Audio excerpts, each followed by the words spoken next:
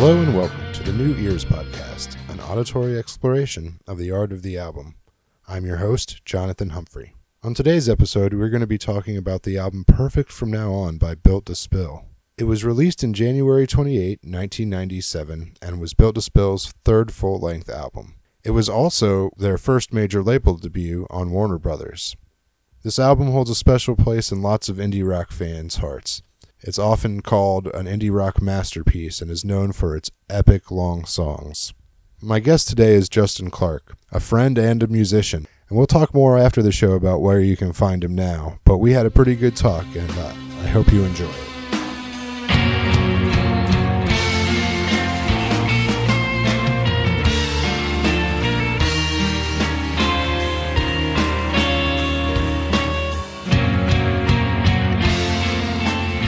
I'm sitting here with Justin Clark, and I think we're both pretty eager and excited to talk about this album. But before we do that, Justin, why don't you go ahead and tell anyone, anything you'd like to promote, whether it's yours or anyone else's, or something you'd like to raise awareness about? I don't have anything specifically, I am playing in a new band. It's called Lionized. You can check that out. I was in another band called Maslow. We put out 2 EPs within the last year, and those are both on Bandcamp. So if you're interested, you can check those out.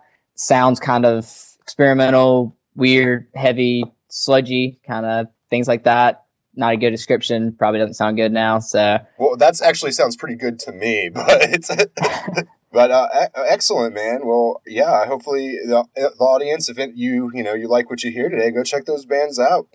Promote art.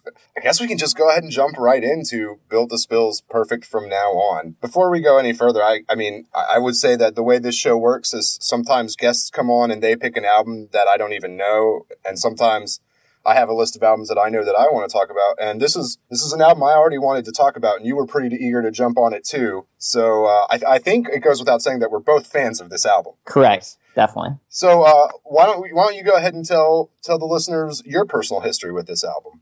Okay, I started listening to Built to Spill in 2003. Some friends went away to school in Raleigh and had a chance to hear them and started talking about them. That's when I started checking them out.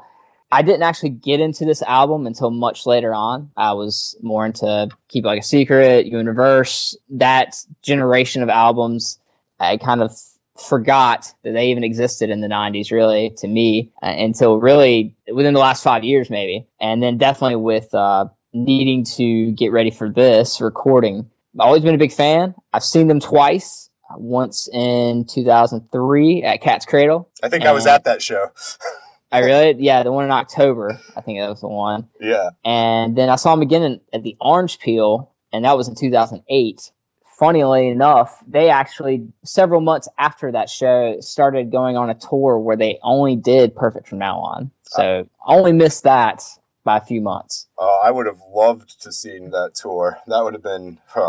Well, my personal history with this album is somewhat similar. I would say I probably started listening to Built to Spill around 2000, 2001, and immediately fell very heartily in love with Built to Spill and indie rock in general in that time frame. And Perfect From Now On, I got pretty much every Built to Spill album at that point. I think that was when Ancient Melodies had just been released and Universe hadn't been out yet. But I got every Built to Spill album within the span of a year. And I think Perfect From Now On is the last one I got. And I consistently put it in one of my 100 favorite albums of all time. One thing we will broach a lot on this show, our audience may already be sick of it, is genreification.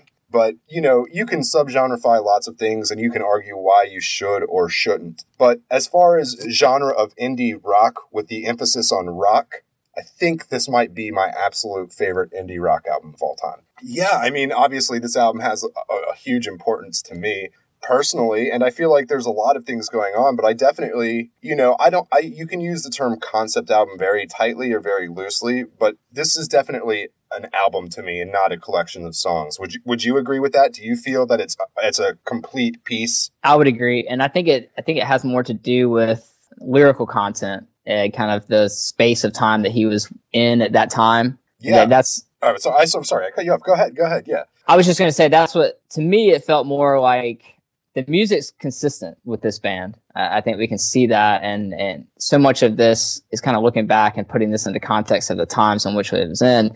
It was kind of crazy to me looking back that the fact that they incorporated the cello so much was such a huge deal. You know, to us, Oh yeah. string instruments, great. Okay, yeah. The more layers, the better now.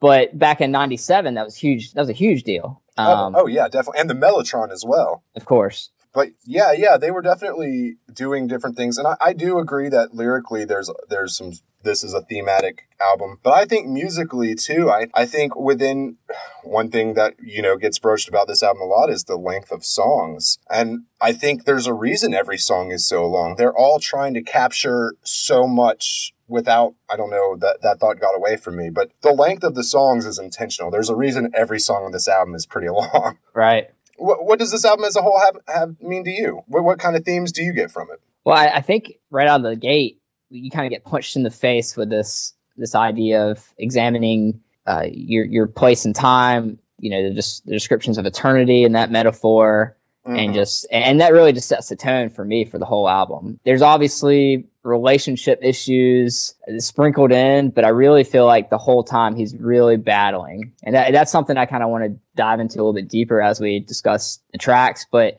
I think that for me, that's the overwhelming theme of this album, is that he's really just trying to figure out what he believes and his place in the world, and then, like I said, sprinkled on top of that, it's just naturally some Built to Spill relationship issues. Oh yeah, I agree completely. This album is all about the ethereal and the spiritual and trying to understand it in terms of the human. But again, just like you said, there's a lot of people think this album is all about relationships. And I can kind of understand that. And I think we'll talk more about that as this thing progresses. But I think it's like you're saying. I think the relationship aspect, you got to imagine he wrote all these songs in a certain time frame. If he's going through a bitter relationship, you can't help but seep in somewhere. But that's not exactly what this album's about. There's a lot of meaning in that. I think we hit some good points. Do you know about the recording process for this album? I think I know about it. I don't know if you do, but I know our listeners would probably be interested in it. I do have some knowledge, well, just for research sake of this podcast. Yeah, that's kind of where I found out, and I'm sure we live in the internet days. We've probably stumbled across some of the same sources. One thing that we can talk about is how much of a difference the fact that they recorded this album 3 times makes. For the listener, that isn't aware and doesn't care to look up Wikipedia or any other online resource. So this album is like what? It's their like 3rd full-length album. And at first, Doug Martsch is like, I'm going to record everything by myself but drums. And apparently he did that, and he was like, nope, didn't work. I need the rest of the actual band. And so they recorded again with the whole band. And then in between traveling from Seattle, where they recorded, to Boise, where they live, Phil Ek, who's the longtime producer of Built to Spill, had the masters in his car and they melted. So they went back and they recorded it a 3rd time. And I feel like all the intense guitar layering in this album just would not have come through if it weren't for that. Like, I feel like that's what created some of the density of this album, because how many times did they have to play these songs in a recording studio? Right. You know, what about you? Any thoughts about the style, other thoughts about the style and sound? Well, this is the first album where he finally decided to add 2 permanent members, or at least at that time they were permanent members. The drummer and I believe the other guitar player, Plouffe and Nelson, last names. So I remember reading an interview where he was discussing how that was the turning point for the band in terms of beginning to get tighter and not feeling so loose with all these interchangeable parts. You finally had people in there who were invested in the band, and they didn't just see themselves as pieces. I didn't read that interview, but that's interesting. That makes a lot of sense, because while I was saying like this album has got a lot of dense instrumental layering, it doesn't feel loose. It feels very solid, like very on point at almost all times. Right. And I think, like you were saying, that the title of this album, Perfect From Now On, it has to do a lot with time. Humans' concept of time, humans' concept of eternity. I think, obviously, the title is a line from the first song, but I think it speaks for the whole album in a lot of different ways. Oh yeah, we were talking earlier about the length of the songs. I would like to point out that the shortest song on this album is 4 minutes and 52 seconds, and the longest is 8 minutes and 53. And I think a lot more of them are closer to the 8 minutes than the 4. Another thing that I did read, the songs ended up being that long primarily, and this is another thing. And I'm going to start referring to Doug Martsch as just Doug, because I feel like I got to know him throughout this process. Fair enough. So from here on out, he's Doug. But in reading something that he was saying, he just said he couldn't stop playing when he got started. And these songs, a lot of times, ended up being 2 and 3 songs that he just kind of mashed together. Well, that's interesting because they definitely have that feeling of like small movements within giant things that work together, but strangely. We may have already mentioned at the top, but this was their first major label release. And I think that this is a brave album to put out as your first major label after the work you've done previously, I think. I agree. And that was really, I was never really up to speed on who their record label was. So in researching this and all you hear about Built to Spill, and it's just one of the adjectives that drives me crazy is indie. All you hear is just this indie band. But I mean, they're on a major label. And this was in the Wikipedia. So, I mean, this isn't great knowledge that I dug out of anything, but it was talking about how they were able to maintain a certain level of creative control that a lot of bands really aren't when they go to these major labels. Oh yeah, definitely. And that was a question I had for you is kind of like, why would that be? What do you think in certain cases that these bands can pull that kind of thing off?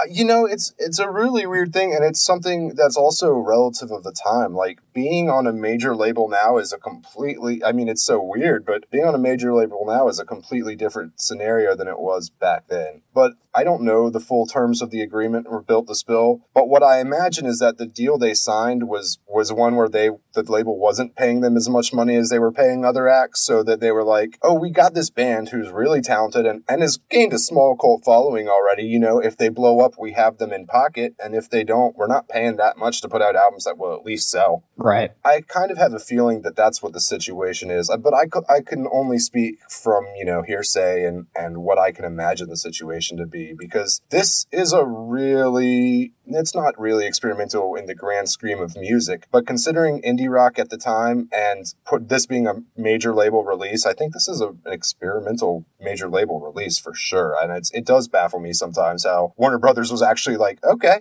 There are 2 words that keep getting repeated on this album. Maybe there are more, but there are 2 words that stuck out to me. I want to know if they stuck out to you as well. Were there 2 words that you felt repeated a lot on this album?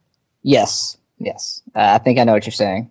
Yeah, so I got sun, obviously, because we've kicked it in the sun, which we'll get to. But also, the other one is he keeps referring to a specific sound. Yes. And he calls it the sound or that sound. And it shows up in 5 songs. Yep. 5 out of 8. So you can only help but think it's the same sound he's referencing. He never sounds positive about it. He always hates that sound. Like, he's always upset by that sound. And I think as we get into the songs, we'll probably discuss what that sound could or couldn't be. But I just think it's funny that he keeps referring to a very specific sound. I mean, sound is a word you hear all the time, but it doesn't pop up in music like that heavy without just being an actual sound. Right. And, I mean, it was clear that he was addressing that. And I felt like the sound might not be consistent, though, because his delivery of that phrase within each song seems slightly different, in though that the sound might not be a specific sound each time, but it's coming from the same source, or what he deems to be a source of maybe a frustration or someone pushing against him or something like that. That was kind of the way more of a broad kind of, like, I almost have examples of that sound in that song that I kind of came up with. Oh, well then contextually. I mean, so we'll get to that each track, but I'm curious. That was one of the things I kept circling in all of these songs. Like, I've got to ask Jonathan what the hell the sound is. yeah. I was doing the same thing. And honestly, like I said, this has been one of my favorite albums for over a decade now. And there's plenty of times that I've gone long times without listening to it. And I think part of me always recognized the reoccurrence of him saying the sound, but really studying this album, it just became glaring to me. And so we'll get to the bottom of it, and if we don't, hopefully our listeners will. I only have one last bit of information for the general album talk, but this album got amazing reviews everywhere but Rolling Stone. Critical reviews, they're all relative, so you can't take them at base value, but it's crazy that almost every other music publication at its time gave it 4-star or greater review, and Rolling Stone's 3 stars. Yeah. I mean, honestly, I thought this would kind of be a Rolling Stone darling at the time. I did think it was funny that Rolling Stone gave it 3 out of 5. I kind of felt that it was only due to the fact of how integrated to some degree they were in the pushing of the grunge movement in the early 90s, and how that was kind of starting to fade by that time in 97. I kind of felt like it was something they were kind of holding on to, and they weren't ready to give much love to this new type of band that was still a rock band, but there was elements in it that weren't so harsh, maybe. Not harsh in a bad way, speaking, but... Well, honestly, I think this album has very bitter tones. It's a very bitter album, but there's this certain kind of misplaced aggression that grunge music gets. It's different than something like punk rock, where the aggression is very directed. Grunge has this very, lackadaisical type of aggression to it, which is a weird contradiction. But yeah, it was harsher tones, but it also, for a while, in our younger days, it was the voice of a generation that had nowhere to go. Yeah, I definitely think it's interesting that Rolling Stone was 3 stars. I'm baffled as to it. I do have a few small tidbits that I found interesting enough to share. And I did have one other question for you. And I think it sets the tone, too, for all of this. But Pitchfork actually ranked this album. They did a top 100 albums of the 90s. They ranked this 22 out of 100, which I was astounded by when you look at the full list and everything. Oh, yeah. I think that's fair, though. I'm sorry. No, I didn't mean to interrupt, but I just thought it was interesting because it was ranked higher than Weezer's self-titled album with the blue cover and Modest Mouse, Lonesome Crowded West. And my question for you was, they received so much commercial success. Is it as simple as they were willing to kind of give in to their corporate counterparts on the label side to achieve that? Or 'cause it's not skill. It's not talent. And I was like, it's probably just as simple as that, because you can tell their albums became so much more polished. I mean, look at Lonesome Crowded West, and then subsequent future albums for Modest Mouse. I mean, just the mixing. Well, the rumor, and again, this is only rumor, but the rumor is that because the Moon Antarctica was their first major label, and they kind of got a little bit more leeway with that, but that album kind of broke wide open as far as underground cultures. And then the next album they put out was The Good News for People Who Love Bad News. And that album took a really long time to put out. And the rumor that's been going around for a long time, and it may have been confirmed, and I may just be an unaware source, is that they recorded the whole album, and the studio is like, no, we don't like this, go back. So that's the whole rumor. So what that means is that, honestly, if you listen to, I can't remember his name right now, the guy from Weezer, he loves metal and he loves pop music. I mean, Doug Marsh definitely has some pop sensibilities, but the guy from Weezer definitely is very pop influenced. And that comes through in his writing, and I think that creates it to be more accessible. But in the case of Modest Mouse, I think they got manipulated to be more pop accessible. Because even, I would say that earlier Modest Mouse is less accessible than early Built to Spill. I don't know if you'd agree with that statement. Absolutely. Modest Mouse has a lot of really punk rock influences in the early days that just kind of seep away once they go to a major label. I think it is just they were able to do a more poppy thing, or they were encouraged to do a more poppy thing, or they got polished into a more poppy thing. I was always baffled,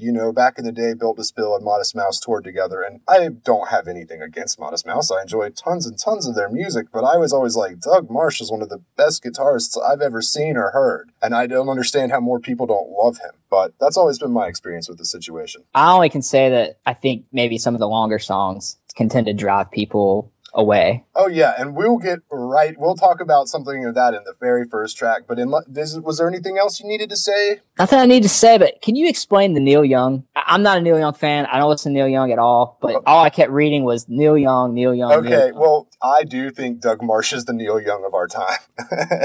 I was starting that forever. One thing is, I love Neil Young.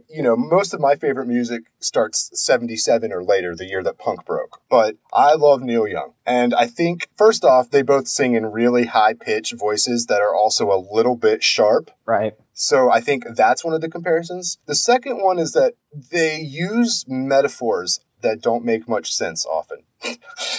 They both have, and they're beautiful. They're not bad metaphors, but when you take the time to sit and think about them, you're like, I don't know if I understand anything. I've got one for you. Yeah, I'm going to point out. All right, we'll wait till the track by track, but as soon as we get to that track, I think it's going to be really obvious which one's a Neil Young moment. But metaphors. But even after me saying that, being like Neil Young uses bad metaphors, you were like, oh, okay, you're right. So I got a bad metaphor written down in here. See, great. They're weird metaphors too. They're always weird. And then of course there's the 20+ minute cover of Cortez the Killer on the Built to Spill live album, which is just amazing, and it's I think it's the way Neil Young wish he had done the song. But I think that's the Neil Young comparison. I also think like he's been overshadowed by other songwriters like Neil Young was too. Neil Young often gets overshadowed by Bob Dylan or Paul Simon. And out of the three of them, Paul Simon might be my absolute favorite. But I do feel like Neil Young gets overshadowed over the three of them. And I think of that whole indie rock time. You can think of like Isaac Brock from Modest Mouse, or you can think of, I'm blanking on names really bad today, but you can think of the guy from Pavement or whatever, or Steve Malkmus. But a lot of people don't think of Doug Martsch first. And I feel like that's another part of the Neil Young comparison. Okay. Is there anyone that you'd compare Doug Martsch to? Not really. I don't have anyone in particular. And maybe if I was more familiar with Neil Young, I could point to it because it seems that everyone else does. So it must be a great comparison. I've never been a Neil Young fan. Unfortunately, I don't care for much music prior to my time on this earth, and that might be a horrible thing to say, but I just, for whatever reason, it's hard. I understand. Like I was saying, most of my favorite music takes place after 77, so I totally understand that. And that's the thing about music is its experience is so relative to our experience. Exactly. So I think what we're going to do is we're going to take a short break, have a word from a sponsor or whatever, and then we're going to come back and we're going to talk about all 8 tracks to Perfect from now on. Sound good to you? Yep. All right. Thanks. Stick around, everybody.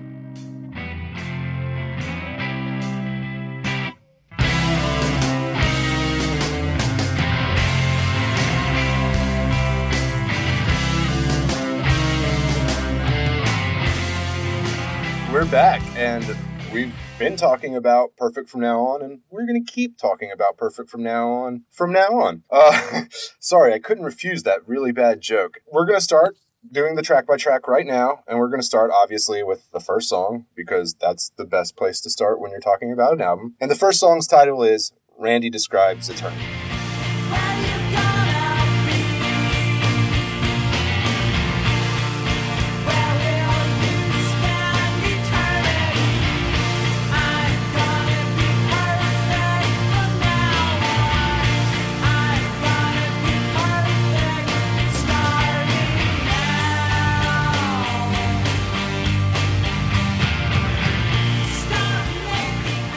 I personally have a lot to say about this song, but not necessarily about meaning. I don't know for you, but I feel like it doesn't entirely cover it, but the title of this song is pretty self-explanatory in a lot of ways. I feel like you could talk about this song for days. For eternity? Yeah, for eternity. Compared to every other song on the album, I feel like as you go on, like you can talk less about each song because this one pretty much sets it all up. There's some things here and there in the other songs, obviously, but like I said at the beginning, I really feel like this is where the album starts and just keeps going. And obviously, Randy Describes Eternity. I don't know if Randy was his actual name, but according to everything that I read, this was Doug's way of interpreting a metaphor used to actually describe eternity. That's what I read too. He said that he kind of changed the words around a little bit so they'd fit the meter. But the interesting thing about that, and maybe you caught this too, is I've heard 2 different stories about it. I heard that Randy was a college philosophy professor of his, but I've also heard that Randy was a Christian camp counselor of his as a kid. And both of them make sense to me. Like, it could have easily been either one, because as I was a kid going to like Christian camp or stuff like that, I could easily see someone like having this like explanation of eternity and be like, so do you want to be good or bad, And that's where I drew so much of an attachment to this song. Is I felt like this was me, because I remember Christian camps, growing up Southern Baptist. I'm pretty sure I had an analogy or a metaphor for eternity described to me. Maybe not exactly like this, but you get the gist of it. Yeah, you just replace the sphere and the feather, and you kind of get the idea.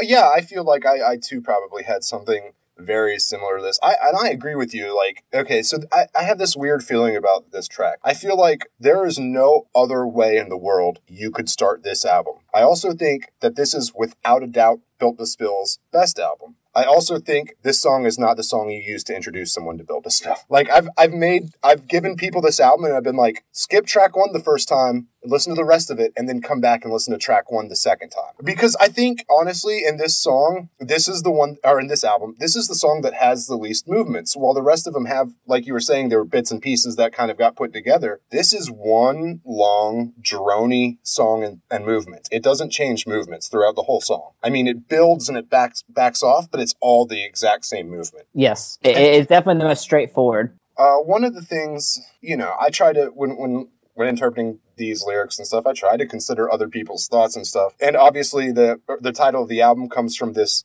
song, I'm going to be perfect from now on. I'm going to be perfect starting now. But this is, if you want to look at this album as like a relationship metaphor or whatever, which I don't, like we were saying, there's definitely bits of that put in, but I don't think that's what the whole relationship is. One of the things I've always thought about this song is that one of the things, like fairy tale and religion things, I don't know if kids of today are going to be told this as much, but you get told you get married and it's perfect from now on. You're married forever. It's an eternity. You're always married and it's perfect. Like that's kind of something that was drilled into my head as a young kid. I don't know if that makes sense to you. Do you get that at all? I can definitely see that. Because the whole thing is he's like, whoa, eternity and this. And that's why, again, we talked about it earlier, but that's why one of the last lines of this song is stop making that sound. If you interpret this song like this, which I don't necessarily do, but it's important to look at it in multiple ways. If you interpret this song like that, this whole song is him thinking about what forever means, and then all of a sudden being like,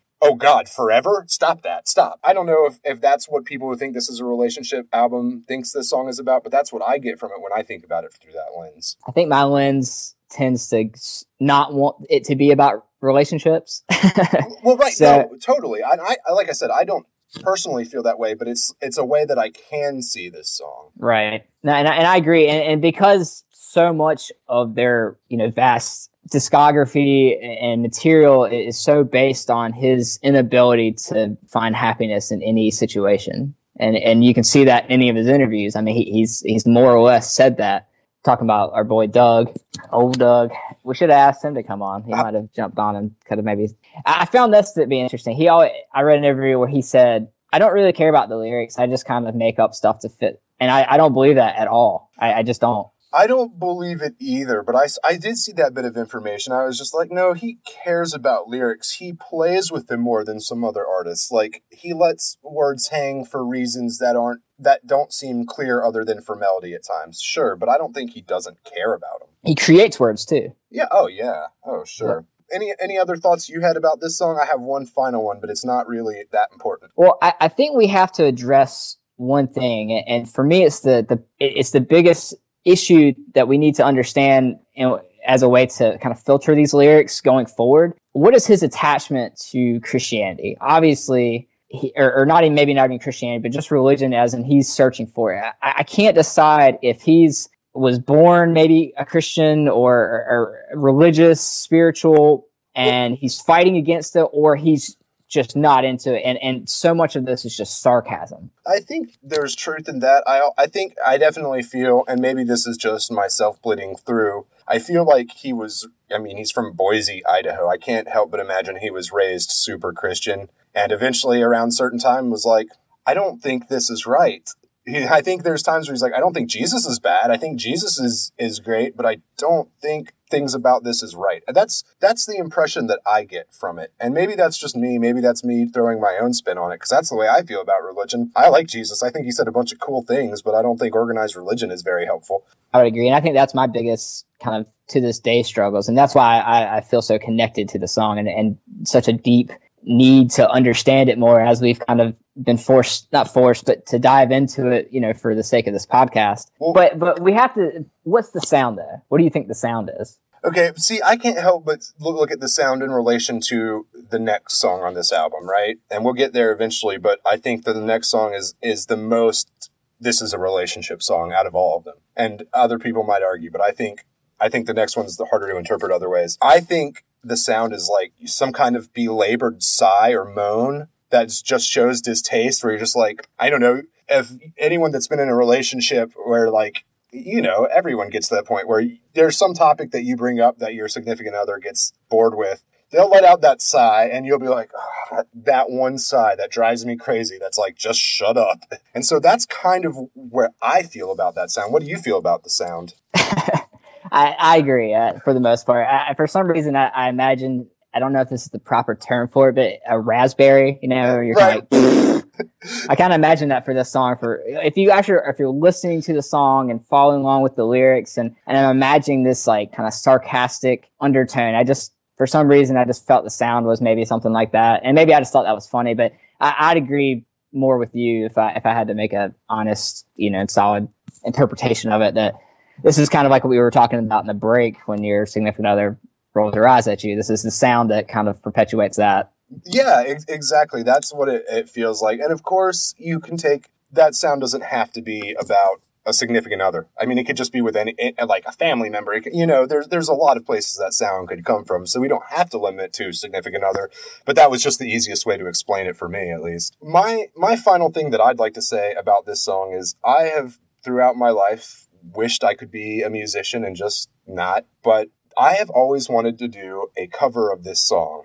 I want it to be slowed down, just barely slowed down a little bit. And I want it to be over instrumentalized, like, a lot more like violins and cellos and synthesizers and stuff. And I want for there to be at least 4 singers. I want a girl to be singing.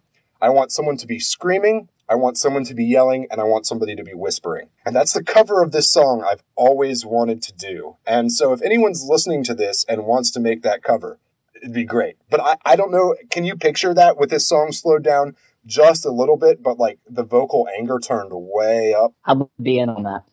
Yeah, I think you find the other people, we'll put it together.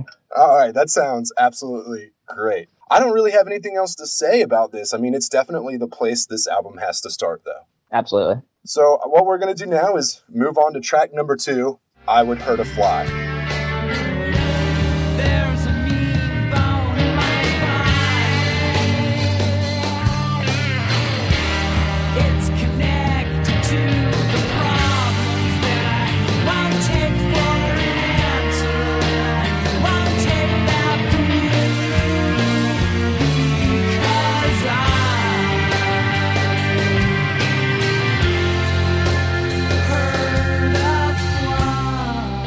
Correct me if I'm wrong, but I do believe that this was a single for the album. Seems more like a single, but I'm not for sure. For some reason, I have it in my head that this song was a single. I've noted that out of this album, it was really hard for me to. There is no worst part of this album. I think this album is pretty flawless, but I do have this noted as one of the 3 tracks that I think, if a listener was like, what 3 Built to Spill songs should I listen to on this album? I Would Hurt a Fly is definitely one of those 3 for me. I would agree. It's beautiful. It's got amazing movements. It's fun lyrics. Everything about the song is great. The guitar at the very end is just incredible. And the drums in this song aren't overly complicated, but work perfectly. I would agree on the sound. I love the way the drums start at the beginning. It's just a solid backbeat. Mm-hmm. The guitars at the end are just, I don't even know how to describe that movement at the very end. The way it just kind of switches from the rest of the song. But one of the terms I read, I looked up a couple of like reviews for this album. Some reviews were actually current, as in current at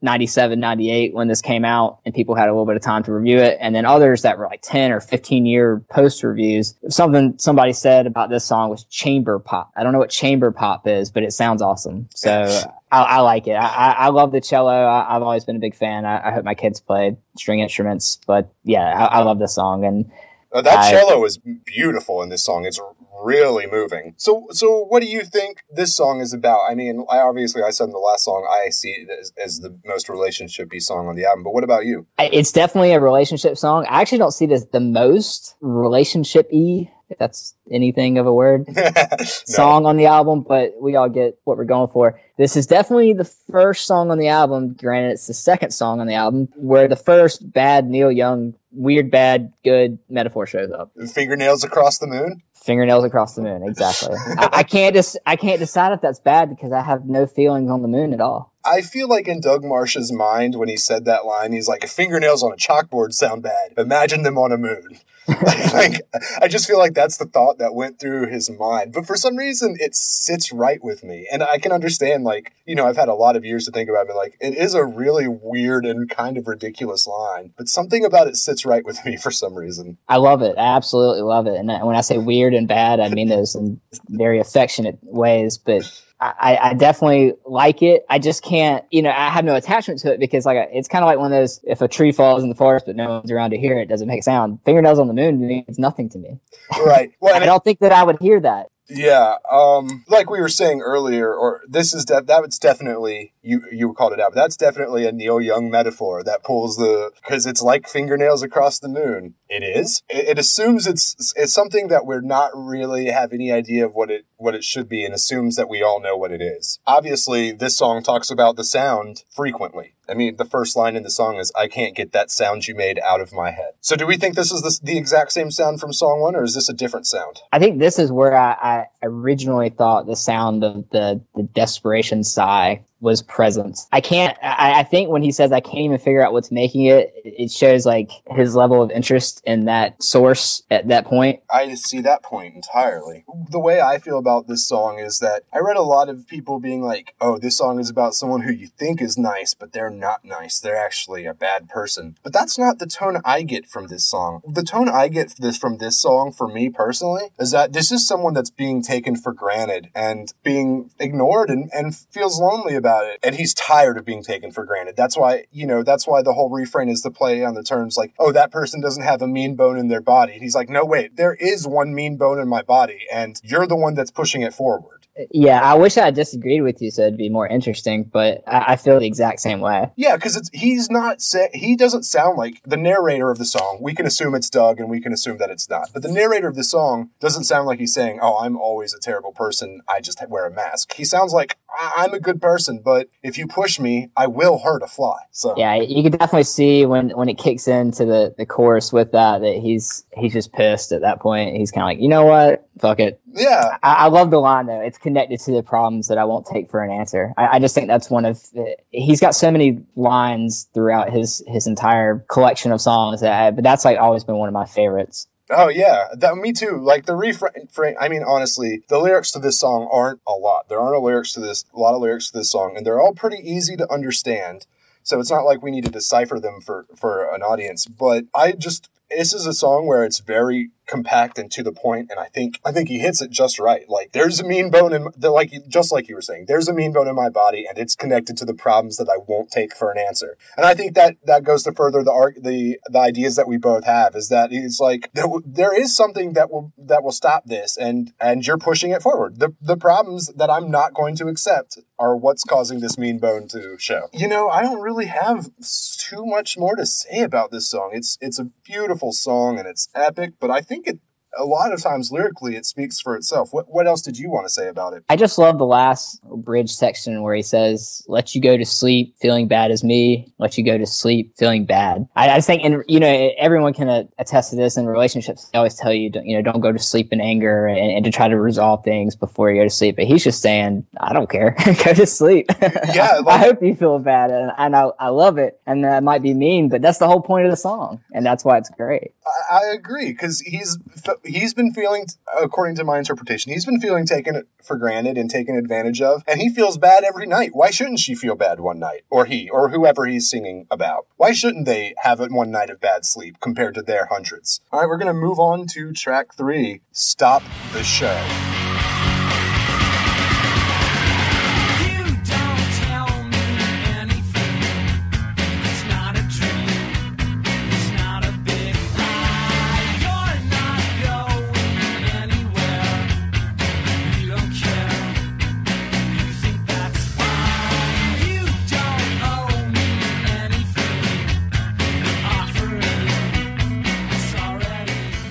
This song is one of the angriest, not the angriest, but one of the angriest songs on the album. It's a pretty angry song. I didn't feel like it was angry, but I will say that as soon as I started reading the lyrics in conjunction with listening to the song, I wrote in really bold letters, relationship, at the top of the page.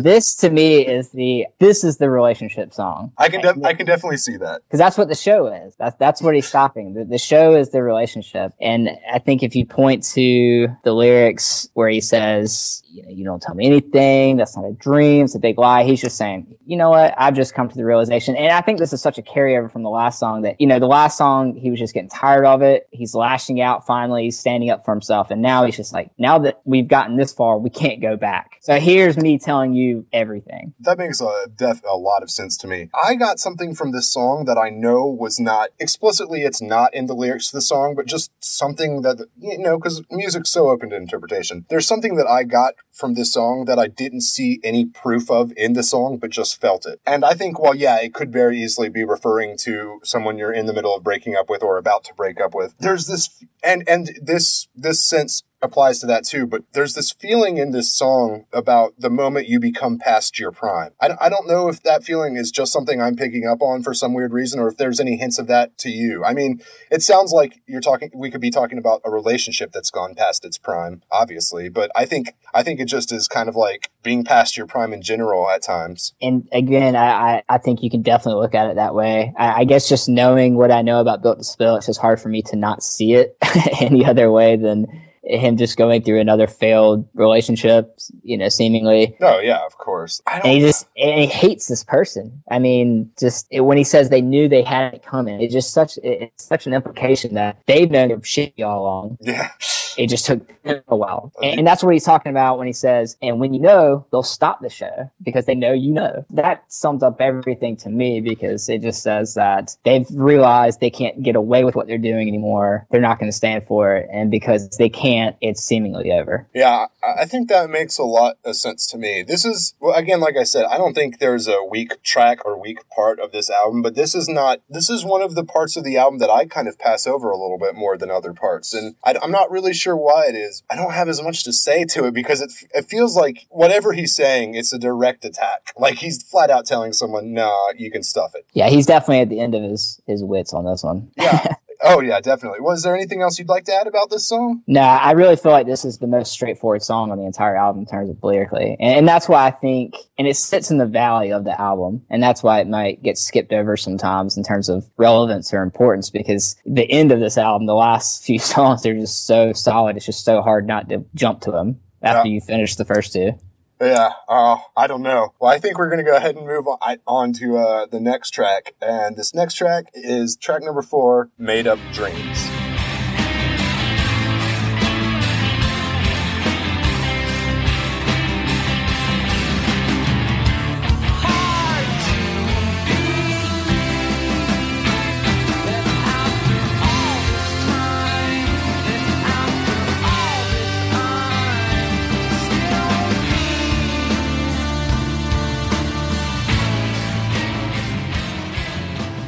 Now, I can't say with any kind of certainty that this is still the case, but for the longest time, this was my absolute favorite song on this album. It's marked as a stand-up track, and I love this song. We can go ahead, we'll get into it as we talk about the song. He obviously mentions the sound again in this song, but I think a lot of this song is about discerning what is real and what's not. I think so. And I'm so glad that this is your favorite, because it's one of my least favorites, so I'm excited that you'll be here to kind of pick up the enthusiasm on this end of the song. Oh, really? I'm interested to know what about it makes it one of the lower parts of the album for you. Only in comparison to everything else. It's not that the song itself is bad. The lyrics are great as usual. I mean, the song is solid throughout. It's so weird for me as a musician to not want to talk about the music, but the music of Built to Spill is just is what it is, and it's just good. And so the song musically is great, and the lyrics are good.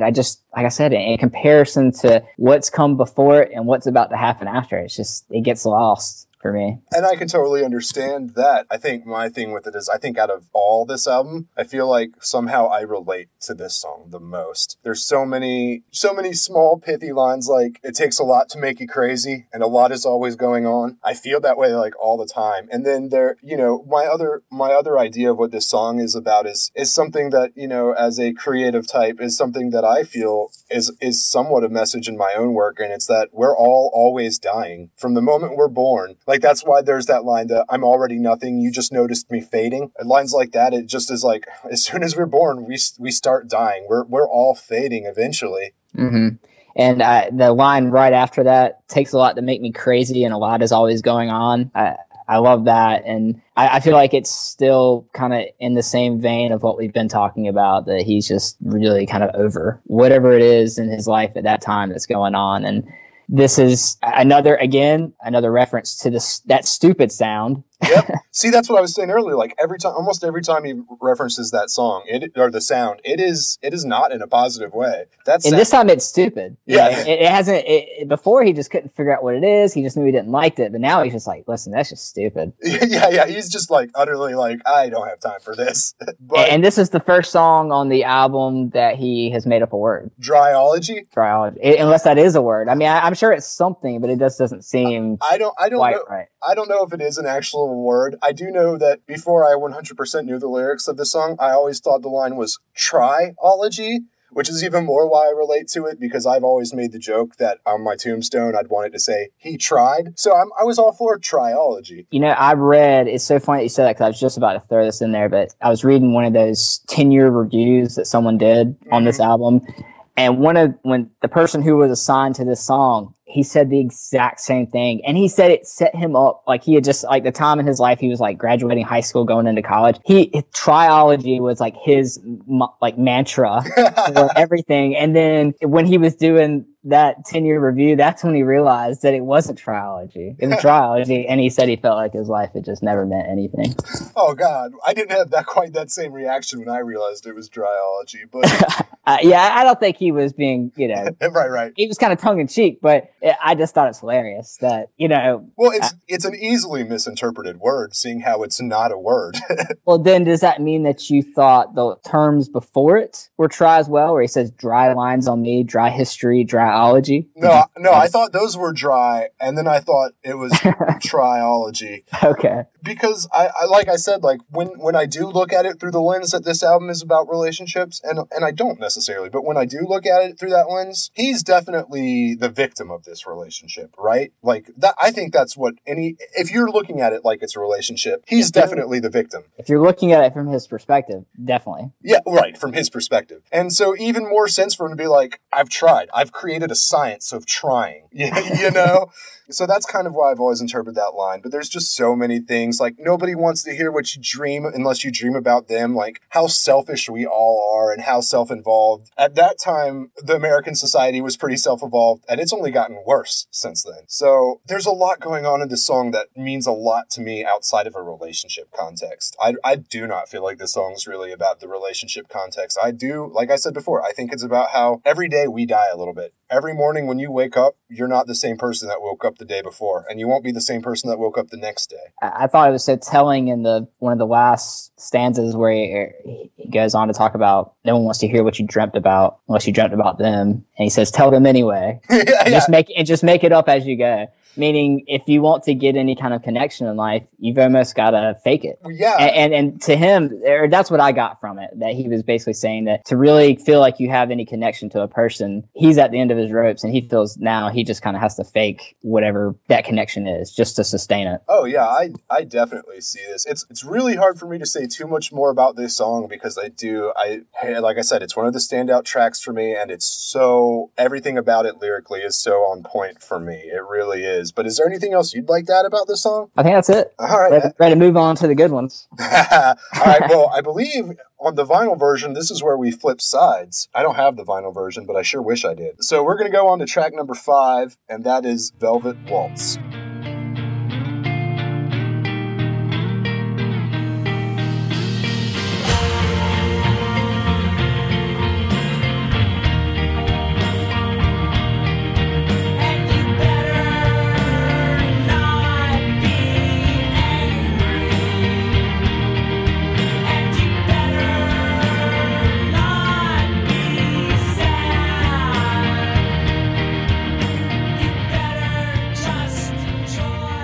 I think this is the beginning of the sun imagery of this album. Could be mistaken, but I'm pretty sure this is where the whole sun stuff starts. I think it shows up a time or two.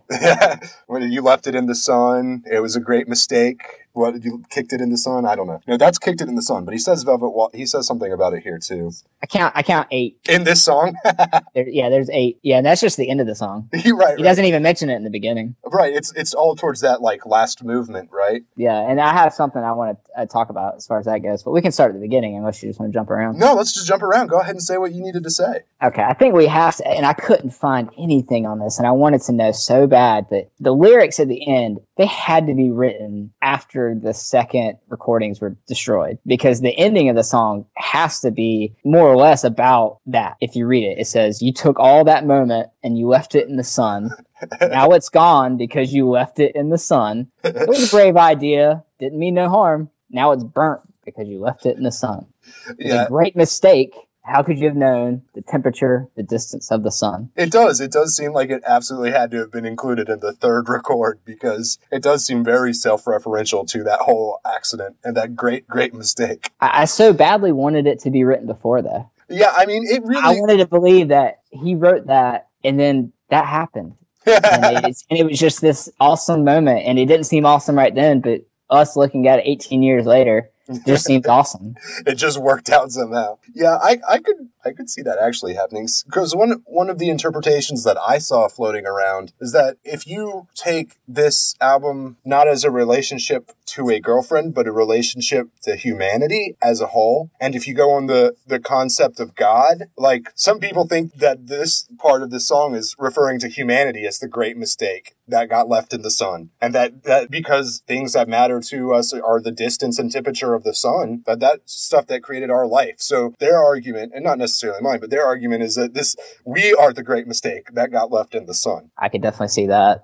This song to me just says so much. I mean, so many things could come from it. I mean, if you want to be completely literal with it, I think the beginning harkens back to being upset about a failed relationship, but it can mean so many different things. I feel like the ending can only be about the destruction of the recordings, but it's still a great metaphor for just something precious that's been not taken care of and subsequently destroyed, and just what that does. And I kind of, to me, some of this felt like you can read a lot that he was kind of struggling with even just the music process, being in a band and everything that comes with that, the expectations that you have to continue to live up to, especially since at this time he was only just bringing in permanent members. So before this, it was all on him. And that was something that he mentioned as well, is that when the other two guys came in and became permanent members, they started helping like with touring and merchandising, and he wasn't having to do everything any longer. I can only imagine that was a huge relief for him.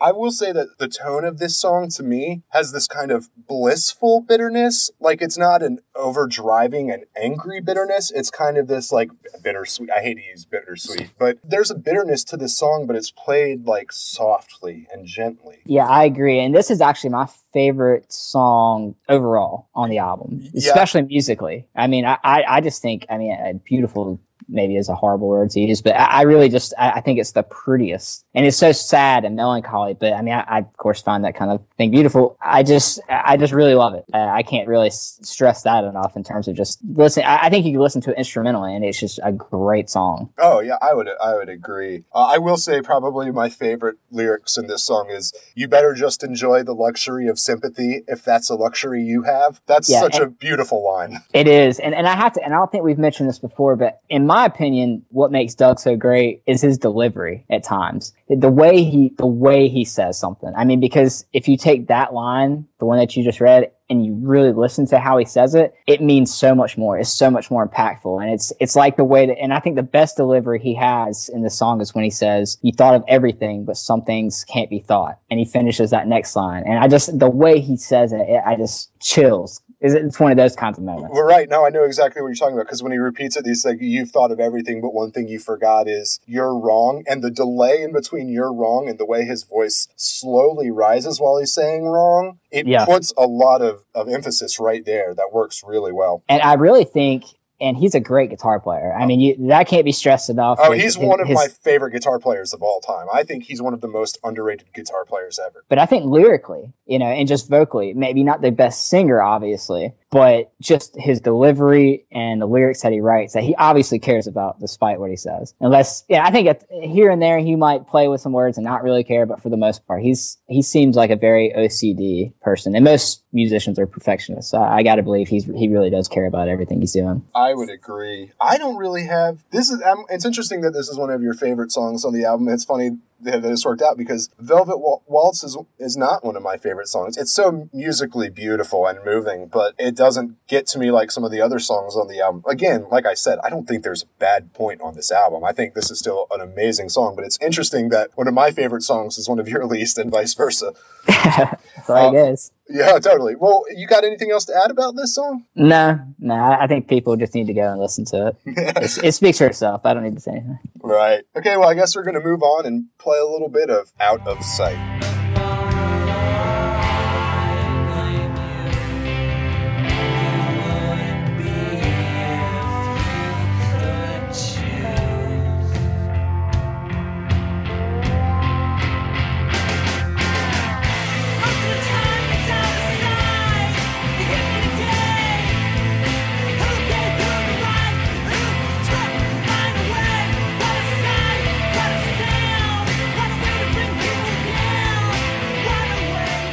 I have a feeling we might be coming up against a wall here, but this is my third and final standout track of this album. I love this song. I feel like this is the most aggressive song on the whole album, both lyrically not lyrically, both guitar playing wise and in vocal range. Lyrically, it's not necessarily the most aggressive, but his vocals on this song and the guitar playing on this song is the most aggressive on the whole album, I think. I would agree with that. I think he really delves into some serious issues in this song, and I think that can't be understated enough. Yeah, and of course we get to the sound again, because what a sight, what a sound.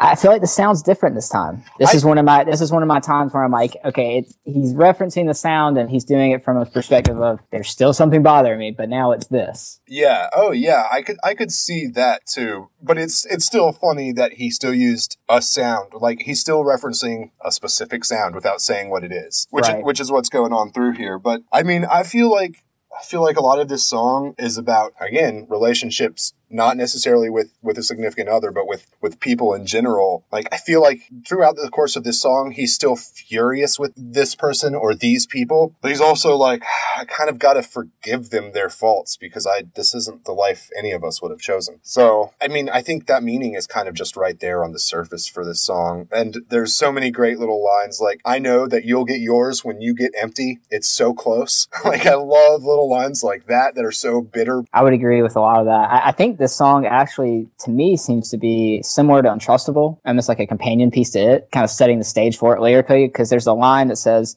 you wouldn't be you, or you wouldn't be if you could choose. And that kind of that's not verbatim in Untrustable, but it would say, wouldn't be the way you feel if you could choose in Untrustable. So I feel like they're kind of a brother and sister piece. Musically, it has that ebb and flow of all Built to Spill songs, but I really kind of felt, and this is again me looking through a lens of personal experience, that it had a lot to do with, at this time, he's lashing back out on maybe how he was raised, the expectations from that, and the things that someone might use to make you feel bad. And it's funny to him that you would use something maybe like faith to make someone feel bad or force them to do something that maybe they don't think is quite right. Well, and it's interesting you say that, because that wasn't necessarily my interpretation of the song, but as you said that, I was seeing how I felt like that ties into the very next song. And we'll talk about the next song, but since it came up, I feel like in a way there's a line in Kicked It in the Sun who's like, your master plan was so.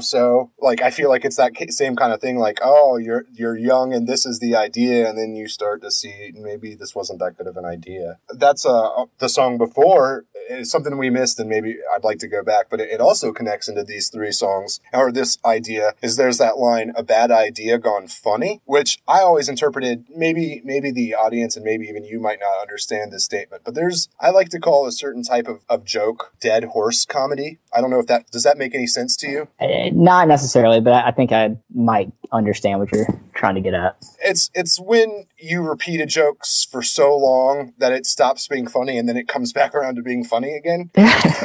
It was like, okay, for example, for anyone that maybe watched Family Guy when it first aired, there was like the one episode where Peter's running home and he stubs his like toe. And then there's literally like a 3-minute scene where he cries in pain and then takes a deep breath and then cries in pain and then I consider that dead horse comedy because you're beating a dead horse. But I love dead horse comedy, and I kind of feel like A Bad Idea Gone Funny, I've always thought of it as dead horse comedy. But then when you take it in context of this song and then Kicked It in the Sun, maybe that's exactly what he's talking about. Maybe he's like, this idea that was everything when we were young, whether it be religion or something else. Now it's just kind of funny that was everything. I can see all that. I think some of the things that I noticed were really just starts at the beginning. He says, raised unright, so uptight, but why blame you? You wouldn't be if you could choose. There's another line that he says, what a way to bring people down. And I think that's where he's kind of saying, you know, like, it seems weird that you would use something like, something that's supposed to be so positive as a faith or a spiritual experience, and you try to use that against someone to kind of force them into the life that you would want them to lead. And I think he's trying to say that a lot of these people who would feel this way were raised this way. And if they hadn't been raised that way, obviously, maybe their outlook would be completely different. The world would be a different place. I think that's a very, very valid point about this song. I love when the refrain kicks in this song, because it does start off kind of slow and a little bit like the guitar line is drawn out, and then right when it's like, but why blame you? You wouldn't be if you could choose, and that hard guitar kicks in, and he's almost screaming. He's not quite screaming, but he's almost screaming that refrain of most of the time it's out of sight, it hit me today. Like, mm-hmm. I love the way that kicks in, because you like the first time I ever heard that song, I wasn't expecting that there. Like, that was a really all of a sudden just, oh wow. Like, it kicks in really hard, and then it has this, like, bouncy, uplifting kind of poppy sound, and then it goes back into the soft, slow, and then kicks back in one last time for that really hard, aggressive refrain. And I just think it works. Everything about it works so perfectly. It's definitely one of those points in one of their songs where you feel like if he felt like he had the vocal capability of screaming, he'd probably do it there. Oh, yeah. Oh, definitely. And I'm not saying he doesn't, but I think he might feel that he doesn't, or for the sake of the song, or for the overall sense of who Built to Spill is, it might not fit for them. But I kind of get the feeling sometimes that I bet he even tried to scream this. Yeah, I bet one of those recordings there's a scream there. That one's the one that melted in the sun. Yeah. I don't have anything really else to say about this song. Again, if any listener is like wants to go back and listen to the 3 songs that each one of us find to be the best songs, this is one of them. For me, it's this one, it's Made Up Dreams, and it's I Would Hurt a Fly. But that's all I can really say anymore about this song. Let's go ahead and move on to track number 7, the penultimate song, Kicked It in the Sun.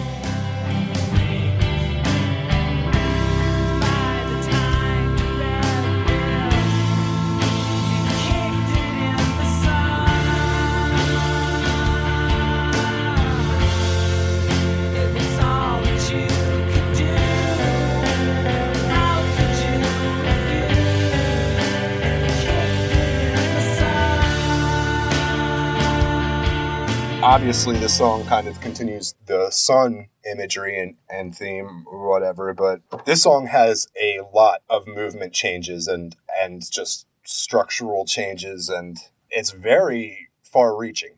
Yeah, and I've got to ask you, Kicked It in the Sun, what is that? I'm having a hard time.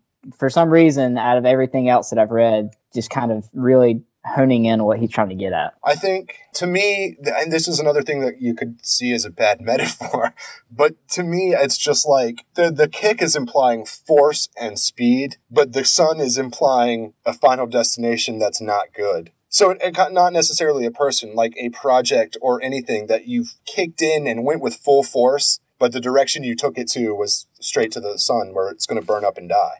For some reason, I kind of saw it more as the opposite, and it being like you kicked it. You know what I mean? Like you were kind of relaxing and chilling, meaning like this person was sitting back and just, like somebody who just goes and lays out. It just seems very time wasting and meaningless of an exercise to just go lay around in the sun. Well, and that's kind of what I drew from it, that he was trying to say. Like, he's saying it was wrong, it was rude, but you just kicked it in the sun, and just to say like, they weren't really overly concerned with this person and what they were doing and how they were making them feel. They were just kind of going about what they did. Yeah, I can see that. And I feel like the first verse especially lends to that, where he's talking about tiny TVs on at 3. It's so serene. It's just kind of a lazy afternoon. And another note about that is I always assumed that they were names and female names, but the line is, there's this feeling from Ada to Irene. And they are both female names. Apparently, those are both neighborhoods or streets in Boise, Idaho, and they're like one of the more like still American middle class, like the old idea concept of middle class, not what we live in now. Mm-hmm. So apparently that's kind of what those lines mean, and is he's talking geographically about this area that time is almost forgotten. It's still pleasant, and it's still nice, and it's still, the American dream hasn't died there yet, I guess. I was just going to say that's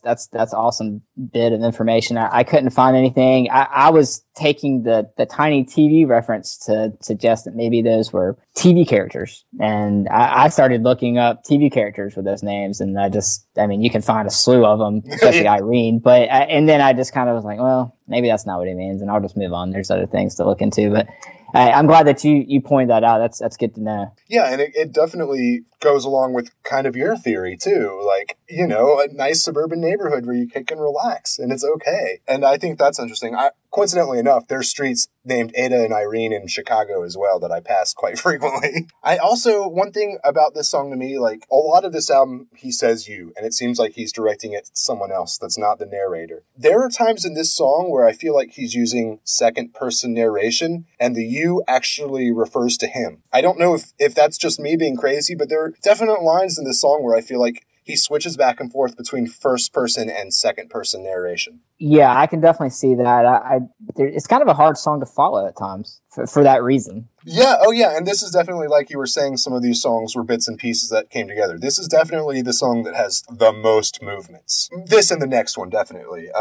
Yeah. One of my favorite lines in this song, I think maybe it'd be nice to dissect, and we can sit here and try to figure it out. But I love the breakdown where he's like, we're special in other ways, in ways that our mothers appreciates. And then all of a sudden there's like that guitar bend where he's like, that net does not make me feel safe, which I think is beautiful. And I think he's obviously like metaphorically referring to a safety net, but I don't understand where the metaphor fits in with the rest of the song. Do you get that? Or is it just kind of one of those bad metaphors? Yeah, I think it's one of those good, bad metaphors that I'd love to talk to Doug about it. Yeah, me too. I don't think he's calling in at this point since we're on song 7. I think for me, I read an interview and it really kind of, and this was an interview 12 years after this album was written, and he said something and it really made me think about this song. And he says, he's talking about how, you know, everything in life, you know, even like music, as great as he loves it and as much as he loves it, it's still hard. And he says, it's that way with everything. There's nothing that is just pure enjoyment. And that really stuck out to me as this song. It was like that quote 12 years later in an interview about another album, kind of, he was still, you know, grappling with this Kick It in the Sun. I think that makes a lot of sense. That's really great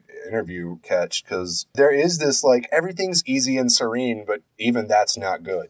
That's like the backbone of this song in a lot of ways. Mm-hmm. Yeah. But yeah, there are a lot of movements in this song. Like the music changes left and right. As we talked about in the last song, there's that whole line, that whole part before the thing. It's like he seems so unashamed of how he operated, blah blah blah. His master plan was so. You know, this is another thing where some people take that to be about God. Because there's another line like he woke up late that morning and the sun had been turned off, and people like to interpret that about God too. I didn't necessarily get those lines from. I didn't get that from those lines. Like that's one of those things where I think he's turning from first person to third person. I think he's talking about himself. Like, oh, in that moment I seemed so unashamed when I should have been so ashamed. I made so many bad choices. I actually really agree with you there, because I kind of felt like it was one of the few times where he's doing a little self-reflection, and I'm just like, maybe I could have handled that better. You really suck, but I could have handled that a little better. Yeah, I feel like it's one of those moments where he's ready to not assign 100% of the blame to his life to someone else or some other external source, and he's ready to own up to about 20% of maybe the bad that's happened or things that he perceives to be unsatisfying. Yeah, I feel like that's very much, it's coming to terms with, yeah, I may not be the one at major fault, but I don't get to walk away clean. And I love it. I have to say, and this just sets up the next song, because I love it how it's something happened. And see, I don't know if how they plan these albums, in terms of setting the songs up in order. I just want to believe that he knew all along he was going to do this order, because I really feel like you hear this song and he's really still upset, but he's ready to, like I said, he's ready to own up to it. And then something happened between this song and the next one, and he's just like, never mind. You know what? You're just not worth it again. I agree with that, and I feel like, well, I'm going to say this, and is there anything you'd like to add before I say this and we start moving on to the next one? No. Well, then, yeah, I'd like to say that not only is he kind of like, oh, wait, no, you're still the asshole, not me, you. But at the same time, he's also letting it go the most out of the whole song in the next one. And it may not be lyrically, because lyrically he's being pretty honest, being like, well, these are the reasons this didn't work. But musically, I feel like the song that we're going to go ahead and play a small clip for the audience for, which is track 8, the conclusion of Perfect From Now On. I think this song is the lightest feeling musically. I feel like it's the least angry feeling song on the album. So before you can sit with that for a minute, and we'll take a small sample of the last song, Untrustable, part 2, about somebody else.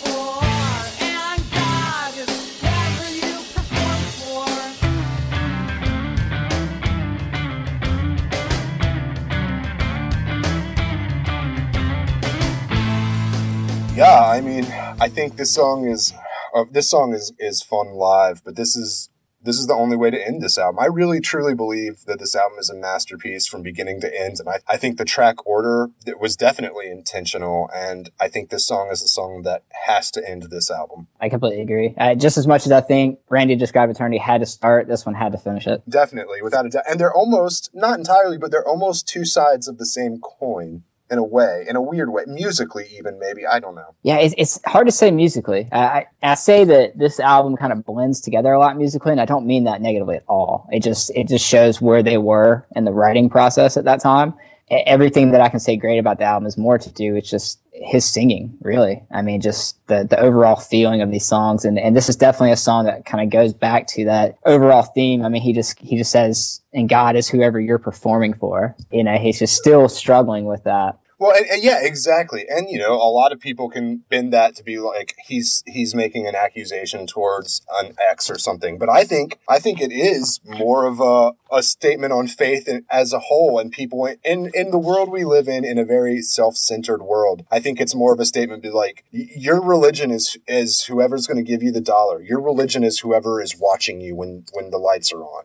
That's how I get from it. I mean, it could very well be about a relationship, but I definitely feel like what you say is your religion is not your religion. Yeah, and I like I said when we were speaking about Out of Sight, I feel like this song and that were kind of counterparts in that they go together, because this is another song where he's questioning at the very end. He said, and I feel like this is someone else questioning him. He's not questioning this person. When the lyrics read, why can't you empathize with Jesus's point of view? What are you going to do? And he's just really saying, that's again, this person being like using that faith almost against someone. And that's always been the age old issue. Oh yeah, I definitely agree with that. Also, this might be me being, young around the time that this was released, but to me, it seems like this was right around the time when What Would Jesus Do bracelets started getting really big. So, I mean, honestly, I almost feel like that's kind of a response to that in a way. That's great. I didn't even think of that.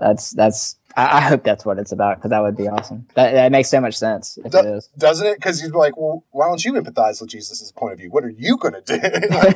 And he keeps saying it. He keeps saying, what are you going to do? So let's empathize with Jesus and then tell me what you're going to do. And I do feel like it was right around this time that whole What Would Jesus Do bracelet craze kind of swept. Yeah, that was a phenomena. It sure was.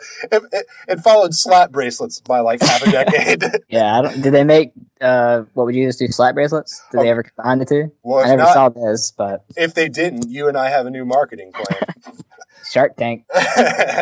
Yeah, that line, and God is whoever you're performing for, just, I mean, we talked a lot about it already, but it just it bleeds through so hard, almost beyond the rest of this album at times for me. It's such a profound line, and for him just to say it, and that's why I just really feel like that's why I wish I could have found something that kind of pointed to his history in terms of his faith or his battles with it. He doesn't speak very candidly on it in anything that I have read, and I just was not able to come up with anything, but I just have to believe that he just was raised in such a way, and he's just so much battling against it, but it's so ingrained in him by being raised that way that he can't separate it. It's almost stitched to his soul kind of a thing. And, he's saying in this one part where he says, and I'd love to see it, but it's something you just feel. And I'd like to feel it, but it just isn't real. Yeah.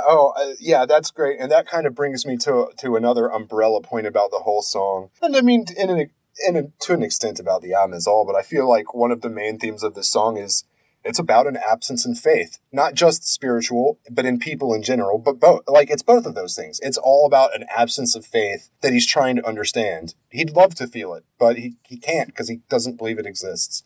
I think it's funny that those two things always go hand in hand. And I always feel like and this is just my opinion, that people perceive the latter in terms of a lot of times a reduction in faith is caused by the people around you and not necessarily God itself. Oh, I would definitely. And I think that's what he's having a problem with. He's like, man, if I could just be by myself, I think I'd have this figured out. But all these people and all these external issues that are coming from these sources of displeasure are just really not allowing me to exercise faith in a positive manner. As the classic saying goes, hell is other people. But yeah, maybe you agree with me, but I do think musically this feels like the lightest song on the album. Not lyrically at all, but musically it does have the most upbeat feel in the whole album. Yeah, I could see that. I mean, it's in comparison to other songs. I feel like this and Velvet Waltz musically are some of the more complex. Not in terms of like moving around and having these like varying parts and sections, but they're very smooth.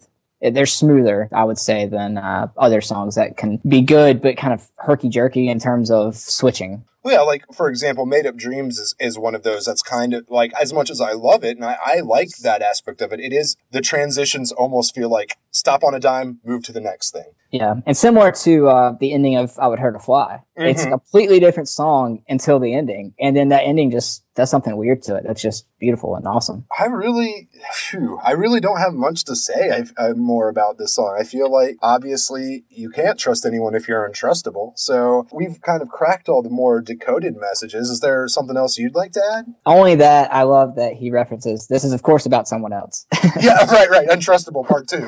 This can't be it's somebody else. This ain't me. It's kind of like You're So Vain. Yeah. Yeah, yeah, exactly. He's like, no, somebody else. It's about somebody else. This is part 2 also, not part 1. Is there a part 1? I think... I haven't found a part 1 or anything like that. I think what the title implies is that the first movement is called Untrustable, and beyond that first movement, it's called Part 2 About Somebody Else. I think that's what the title implies, but I could be mistaken. And it's at this point we've made plenty of jokes about Doug calling in, but I would love to go on the record saying, Doug Marsh, if you want to talk with me about an album, any album, you just let me know. If you want to come tell us about this album, we'd love that. But yeah, I think that was his intention, that the first movement is called Untrustable, and then the rest of it's called Part 2 About Somebody Else. And I agree with that. I think I was just having a problem figuring out where that separation went. And I was trying to figure out, is it a separation in lyrics or is it a separation in music? And I just couldn't. It could be either. Yeah.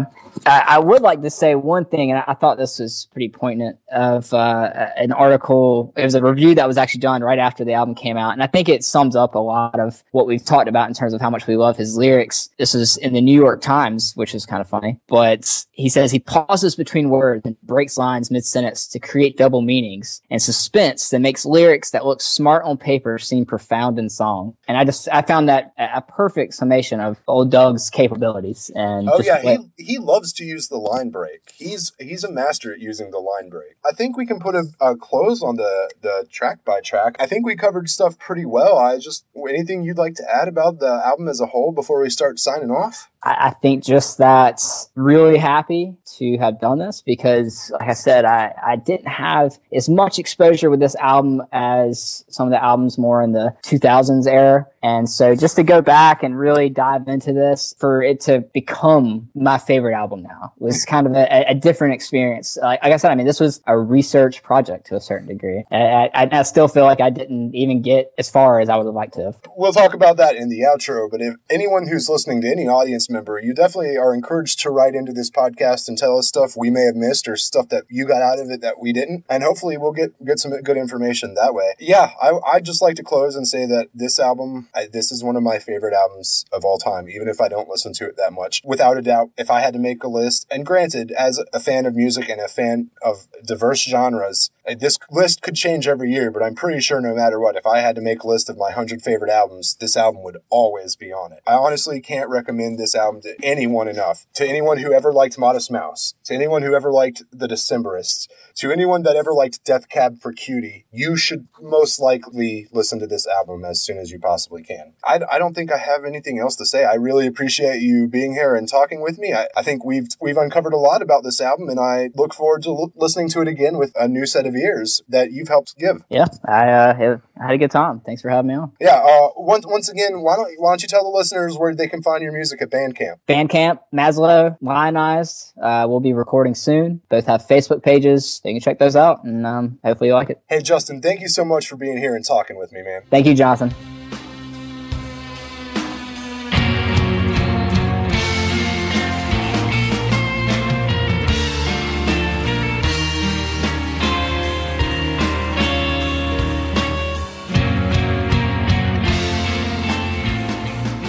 And that brings us to the close of another episode. Some of the projects that Justin mentioned at the top are no longer active.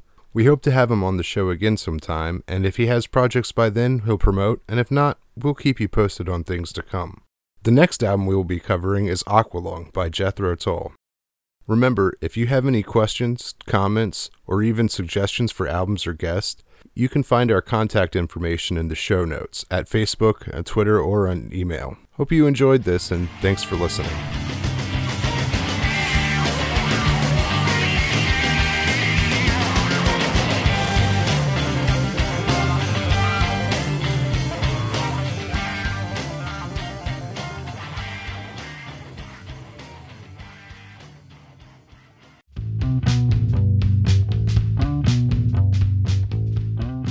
This podcast is an Abandoned Mascot production and part of the Abandoned Mascot Network, a loose affiliation of podcasts for media arts creators and connoisseurs. For more information, follow us on Twitter at AbandonedMasco1. That's Abandoned, MASCO, and the number 1. Thanks for listening.